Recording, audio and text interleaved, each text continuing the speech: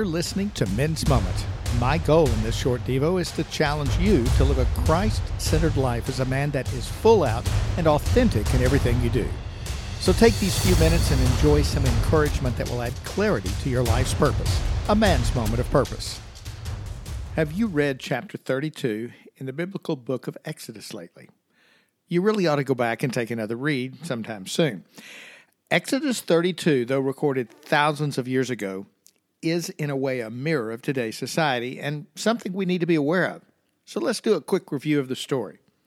Well, in Exodus 31, we find Moses going up onto the mountain to meet face to face with the Lord.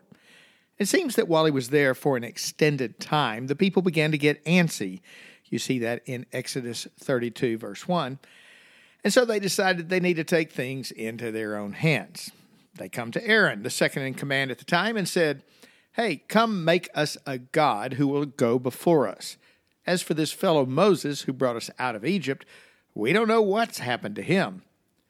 So rather than stand his ground before the people in the power of the Lord, the same Lord, by the way, who had brought them out of captivity, parted the Red Sea, all of those items, small details, Aaron caved to their demands.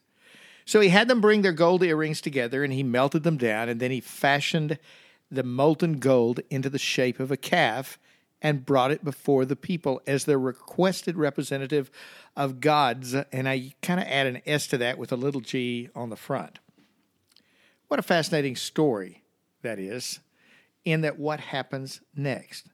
Now let me quote from chapter 32, verse 5 of Exodus. It says, "When Aaron saw this, he built an altar in front of the calf and then announced, 'Tomorrow there will be a festival to the Lord,' with a big L, Lord." Really? First, Aaron, you're going to make an image of a god, a false god, then you're going to celebrate it in front of the God and call it a festival? You can read the rest, and I encourage you to see how the story ends. I mean, it really is quite fascinating reading.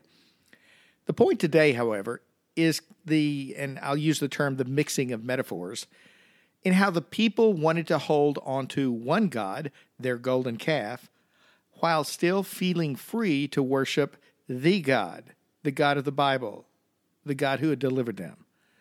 They certainly looked foolish, didn't they?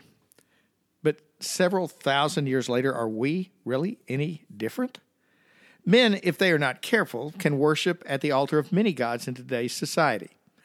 Our gods can include our money, sports and sports figures, the pursuit of sex continually in front of us, our own comfort, the very vehicles we drive, and even our modern smartphones.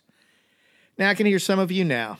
That's not me. You're saying I'm a Christian man. I worship God only. Interesting. Let me ask a couple of questions, just for clarity. Question 1.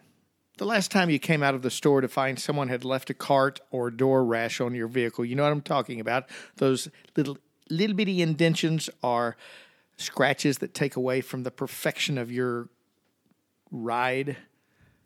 Well, was your reaction incessant anger or a process of turning it over to God as His car?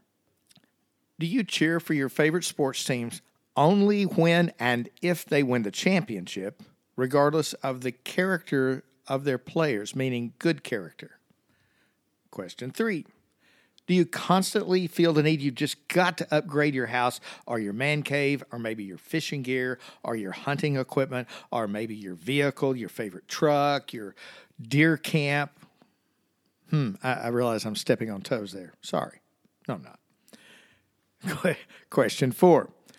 Do you choose your entertainment based on the amount of adrenaline it can pump into your system or based on values that you know are scriptural? And finally, do you pursue money and the acquisitions of things as though you can never have enough? I hope you can see a connecting thread running through these questions.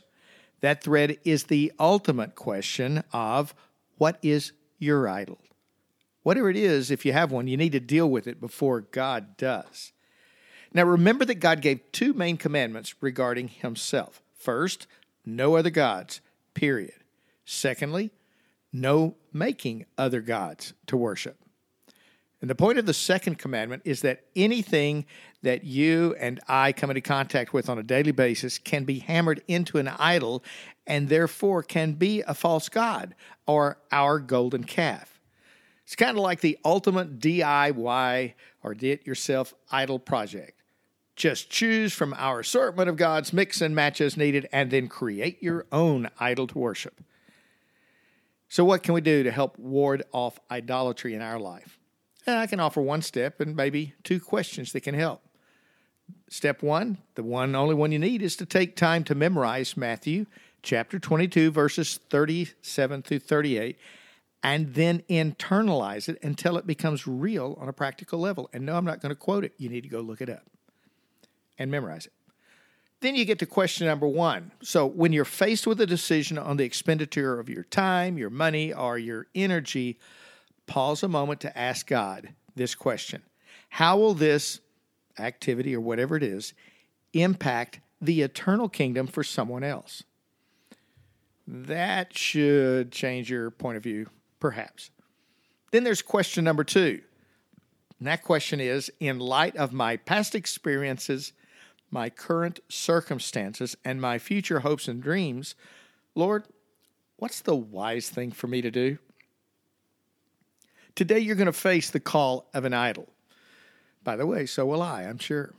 And we will both probably face various other idol calls again and again and again in the days ahead. So let's covenant together to do something about that. Let's agree to, and let me use the quote out of the Bible, love the Lord our God with all our soul and all our mind. So see, together we can agree. No golden calves this week. That wraps it up for this week's Men's Moment. Take just one item that God put in your heart from this Devo and act on it today.